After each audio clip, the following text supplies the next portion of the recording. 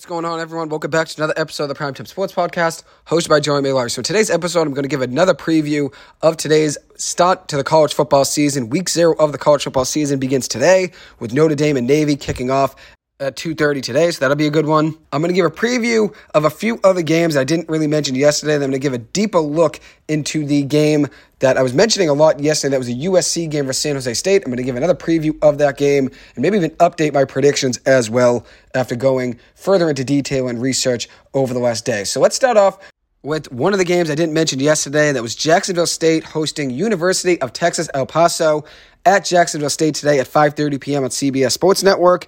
That game should be a close one. It's actually Jacksonville State's first time playing in the FBS. They're making the transition from the FCS to the FBS. Even though they've played against FBS opponents in years past, this is their first time being an FBS team fully. So now they're playing in the FBS. So this is a debut as an FBS team. They were an FCS team for years, winning 7 conference titles since 2014. But now, as I said, this will be their first time at the Division I level playing in the FBS rather than the FCS, which is also Division I, but obviously the lower of the two between the FBS and FCS.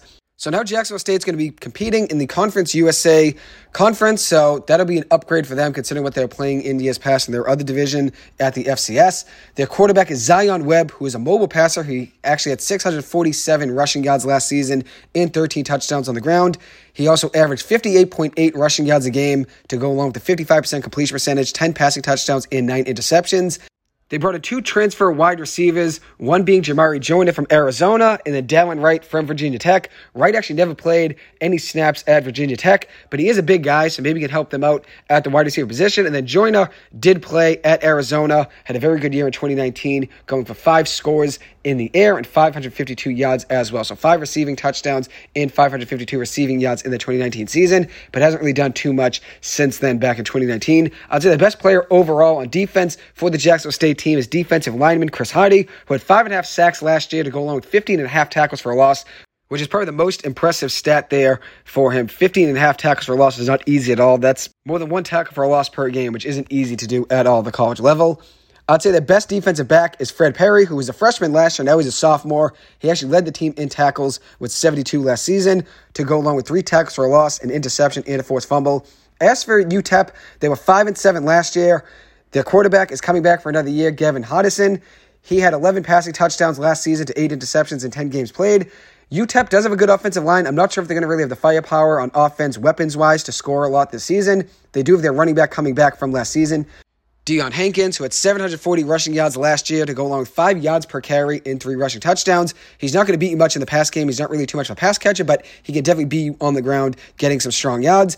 And then the last guy I'm going to mention here is their best defensive lineman, and that is Brighton Thompson, who is coming back for another year. He had 3.5 sacks last season for UTEP. Also, a forced fumble and 4 tackles for a loss. So my prediction for this game is I think it's going to be a close one. I think UTEP wins this one, though, 23-20. It should be a close game, though, and an interesting one to watch. Next up, I'm going to talk about is the Florida International versus Louisiana Tech game. Louisiana Tech will be hosting FIU today at 9 p.m. on CBS Network. Louisiana Tech was 3-9 last year. They're coming off a tough season.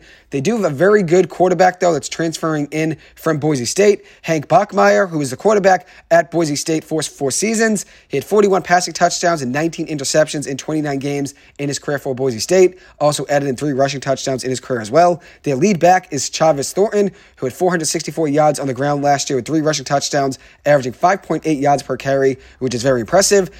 One player to watch out for in their defense is Cecil Singleton. He's their best defensive back. Had 56 total tackles last season to go along with 6 tackles for a loss, 2 sacks, an interception, 2 fumble recoveries, 3 forced fumbles, and 5 passes defended. As you can tell, he fills the box score there with everything from sacks, interceptions, fumble recoveries, forced fumbles, passes defended, and tackles. He makes plays for the Bulldogs. That's just the best way to put it. And then one other player I want to mention before transitioning is talking about Smoke Harris, a wide receiver for Louisiana Tech, who has a catch in 32 straight games, the 7th longest streak in college football. He's a dangerous returner, only one of 2 kick returners in college football that had 200 punt return yards last season and 500 kick return yards last season, which is very impressive.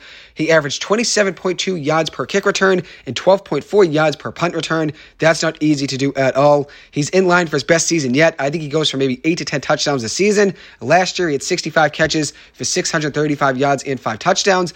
He has 21 touchdowns in 5 seasons. I think he has his best year of college football this season. I think he goes for at least 8 touchdowns this season for Louisiana Tech. As for Florida International, they're another team that struggled last year, 4-8 last season, losing their last 4 games to close out the year. Quarterback Grayson James is back at quarterback for them. 11 touchdowns to 11 interceptions last season. Also did add in 3 rushing touchdowns as well. Their best receiver from last year that's returning is probably Jalen Bracey, who had 39 catches for 294 yards and 2 touchdowns last season. About 2 or 3 of their top receivers all transferred out, one going to Maryland, another going to Auburn. So they have a different looking wide receiver group this year and also tight end group as well. They did lose a few tight ends. But we'll see how they do. They were 4-8 last year, so neither one of these programs really was great last season. 4-8 for Florida International, 3-9 for Louisiana Tech. And one last player I want to mention here with Florida International is their best defensive player, and that is JoJo Evans, a safety that's returning for another season for them.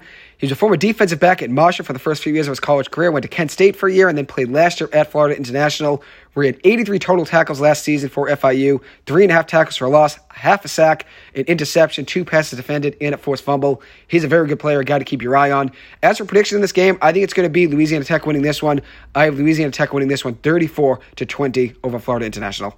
So like I said at the beginning, I was going to go back into the USC San Jose State game and give a little bit more of a prediction for that game. I did a lot more research into that matchup more last night. Looked at a lot of highlights, film from both teams, which I think USC is going to be one of the best teams in the country this year. I think their defense, though, is going to hold them from getting to the college football playoff. Probably a hot take to some, but I think that defense is what held them up last season. I think the same thing goes this season, even though they have the firepower to compete with any team on offense in the country. They have the Heisman winner from last season, Caleb Williams, a ton of great receivers as well, a great running back as well. They're a really good team on offense. Their defense held them up last season. I think the story will be the same for them this season as well. I do not have them making it to the college football playoff in my predictions, which I'm going to get to those at some point, probably midway next week. Maybe it'll change. Maybe USC would be in it by then, but as of now, I don't have USC making it to the college football playoff. I'm going to give a whole college football preview, probably middle of next week, maybe Wednesday or Thursday, hopefully. I'll preview the BC season, of course, and go more in depth on that, talk about UMaine football as well. But I want to dive more into this game between the University of Southern California and San Jose State. If you look at it, USC's defense was their kryptonite last year, which was the reason they lost to Utah twice, once in the regular season, once in the Pac-12 championship. It's the same reason that they missed out on the college football playoff. Losing both of those games to Utah is the reason they didn't make it to the college football playoff last year. And it's also the reason they lost to Tulane in a bowl game last year. They lost to Tulane 46-45 in their bowl matchup.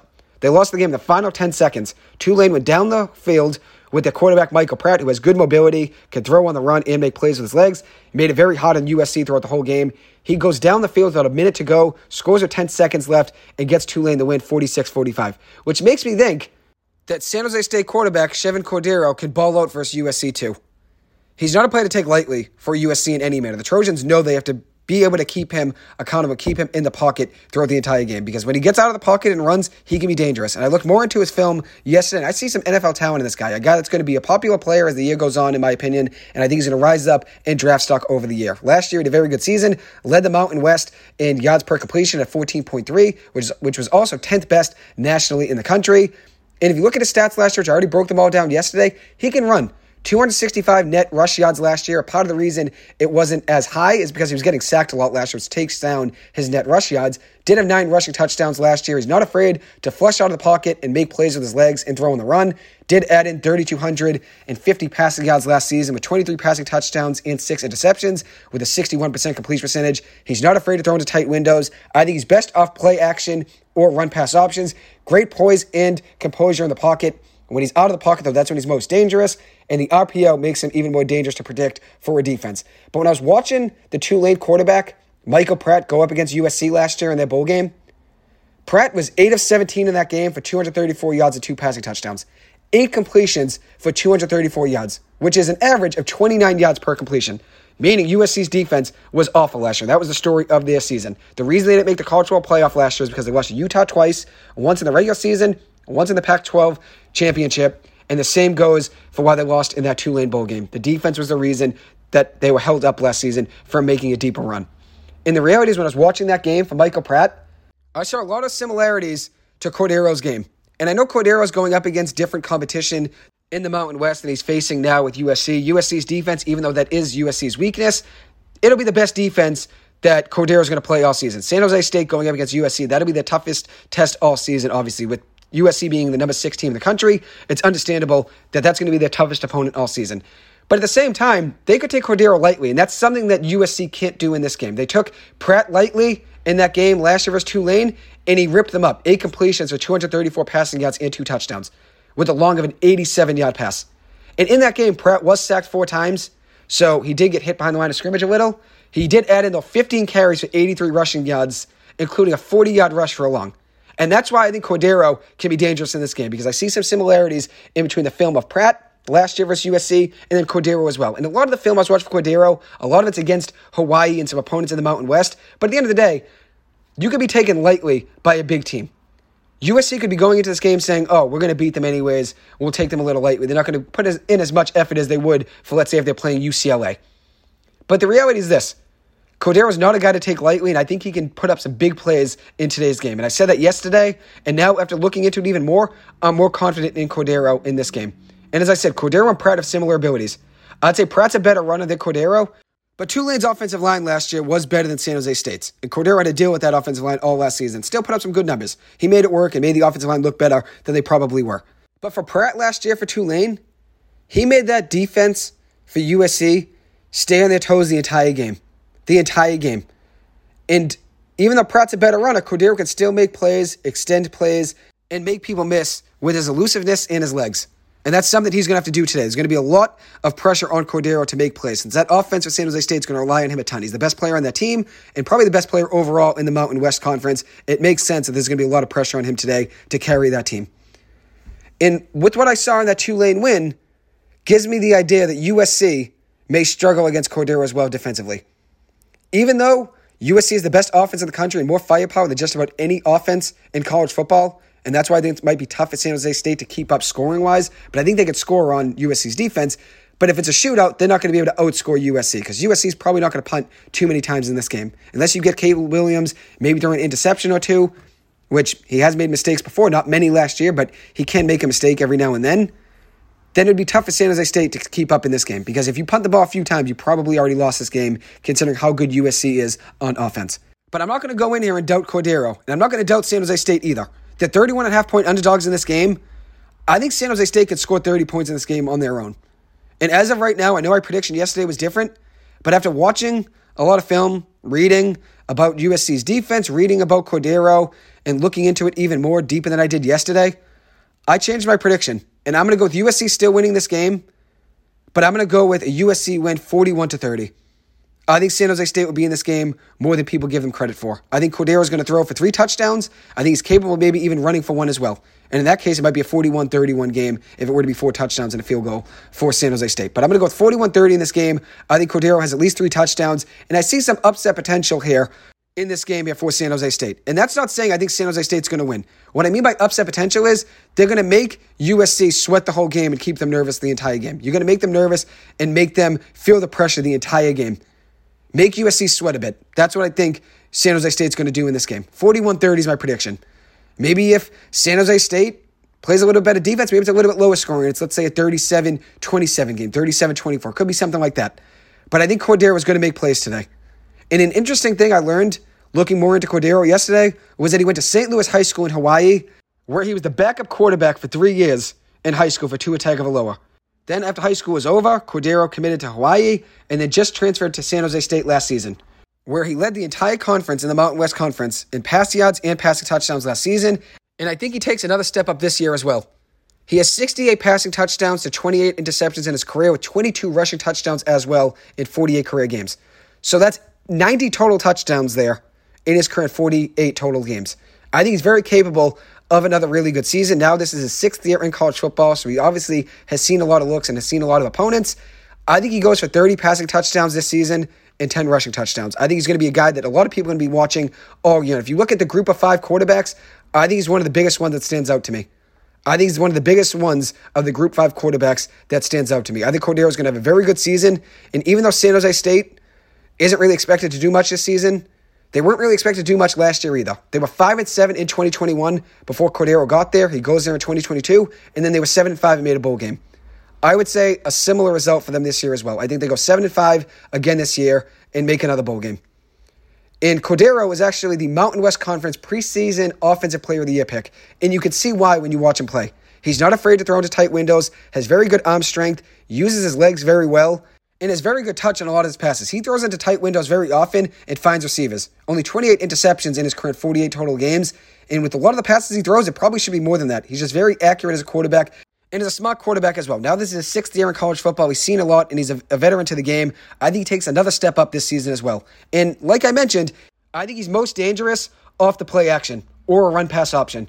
When the defense thinks it could be a run play, and he throws a zip over the middle. He's a very good arm. I saw a couple highlights of him using some play action to his advantage and just throws right over the middle and gets the ball to the receiver in a hurry. And speaking of receivers, his top receiver is back for another season. It was his top receiver last year, and that is Justin Lockhart, a wide receiver for San Jose State. 36 catches for 578 yards last season and a touchdown. He's 6'2", 200 pounds. I expect him to have more than a touchdown this season. I'd say he goes for maybe 5 or 6 this season at least, especially if I think Cordeiro goes for 30 passing touchdowns this year.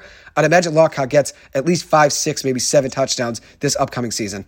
So Lockhart's a player to keep your eye on. And then the top defensive player is returning as well, and that is Brian Parham, who was very good last year for them, 74 total tackles for that San Jose State defense, along with 5 tackles for a loss, 3 sacks, 2 passes defended, 2 forced fumbles. Very impressive film as well when I was watching him. Great pursuit, big hitter, can make plays, can fill the stat box, whether it's tackles for a loss, sacks, pass defended, forced fumbles. He's got San Jose State covered in each one of those categories. He's a very impressive tackler, like I said. So that's a guy definitely to keep your eye on. I think he can make big plays for them this season, maybe even today against USC, hopefully. We'll see how they do. I think this team, whether they even get blown out today, let's say by 40 points, which is possible considering how good USC is on offense, I think they're going to be in this game today. Like I said, I think they're going to be in this game more than people give them credit for. I think 31.5 points as an underdog in this game is disrespectful to San Jose State. I'm not saying this team is a national powerhouse. I'm not saying that by any means, but I think that team is a lot better than a 31.5 point underdog, especially with how good of a quarterback I think Cordeiro is. I think 31.5 points is too much, and then you add in the fact that USC's defense was one of the worst in the Pac-12 last season. Even though they had the best offense, their defense struggled the entire season. And as I said, that was the main reason they didn't make it to the college football playoff last year. The defense held them up from beating Utah, at least one of those 2 games. If they beat Utah in the Pac-12 championship, let's say, they probably end up making it to the college football playoff. But with that loss, it stapled their chances and ended their chances to making it further, obviously, and try to make something more out of their season. They had one of the best teams in college football last year, but they struggled because of that defense. I think the defense is going to be still an issue for them this upcoming season as well. So I think 31.5 points is a lot for them to cover. Even if San Jose State does lose this game by, let's say, 30, they'd still cover that 31.5 points. I think they'll be within that. I think it's going to be closer than that, actually. I think it'll be a 2-score game. As I said in my predictions now, it's a lot closer than what I had yesterday. I had it being, I believe, a 48-26 game yesterday. Now I took down some points from USC and put up a little bit more points there for San Jose State in my prediction. We'll see what happens. I wouldn't be too surprised if USC were to go out here and just go off and blow them out, because that's what USC probably should do, considering how much firepower they have in the wide receiver group at quarterback, and they should have a better defense than they do. You're a Pac-12 team that is a national powerhouse and is number 6 overall in the country heading into this season in the polls. So they should be better than that. They should be better than having a close game with San Jose State. But I think San Jose State's going to play with an edge tonight. I think they're going to catch some eyes. And as I said, I think Cordeiro is good enough here to go out there and make plays and keep San Jose State in this game. And I think USC could take them lightly. That happens every now and then where a big opponent faces a small school, and the big school ends up taking that small school lightly, and the small school's really playing with a chip in their shoulder because they have nothing else to prove in that game. Since everybody's already counted them out and given them no shot, that's when a lot of greatness can happen, when you're counted out completely. When you're counted out and everybody gives you no shot, when you've already exceeded expectations just by keeping it a close game, that would be a win for San Jose State right there. If they just keep it a close game with USC here, that would be a win on their own. Because San Jose State is a heavy underdog in this game, and nobody's really giving them any chance. But that's why I think 31.5 points is too much here for USC to cover. Considering they only beat 2 teams last season, Colorado and Rice, by more than 31 points, I think San Jose State's going to be in this. They won 7 games last season and have a very good quarterback, a good running back in Kyrie Robinson, and then Justin Lockhart wide receiver, and then Parham at linebacker. And they do play hard too. They play with a chip in their shoulder. And with what I saw in that film yesterday, they embody what I like in a team. A team that gives it their all every possession, doesn't quit, and gives you everything they have each and every second of the game. They never quit. And that's what I saw in the film, and everybody knows from me loving the Clippers and Russell Westbrook and countless other players as well, I love players that give it their all when they're on the floor or on the court or on the field. And that's what I saw there with that San Jose State team. I saw some dogs in that team that play hard and give it their all every single possession of the game. They play with the chip on their shoulder, and that's what you need, especially in a game like this when you're going up against a big opponent like USC. It's a night game. USC is hosting the number 6 team in the country, and everybody in the country's already counted you out and said you have no shot in this game. You got to listen to all of that, take it in, use it as motivation, and just fight for every person that's on your team out there. Give everything you have every single play because you know you have to give it your all, and that's what you owe to your teammates. So I think it's going to be a close game that people give that San Jose State team credit for tonight. As I said, wouldn't be surprised if USC won that game by 40 just because of the firepower they have and all the talent they have on that team, considering they're the number 6 team in the country. But I think San Jose State is getting counted out. They're getting counted out in this game. 31.5-point underdogs, that's too much in my opinion. So we'll see what happens in that game. I'm excited to watch it tonight at 8 o'clock, as I mentioned already. Anyways, I will conclude this episode. Thank you guys so much for taking the time to listen to this. As always, I appreciate it and hope you guys have a good one. I will see you guys in the next episode.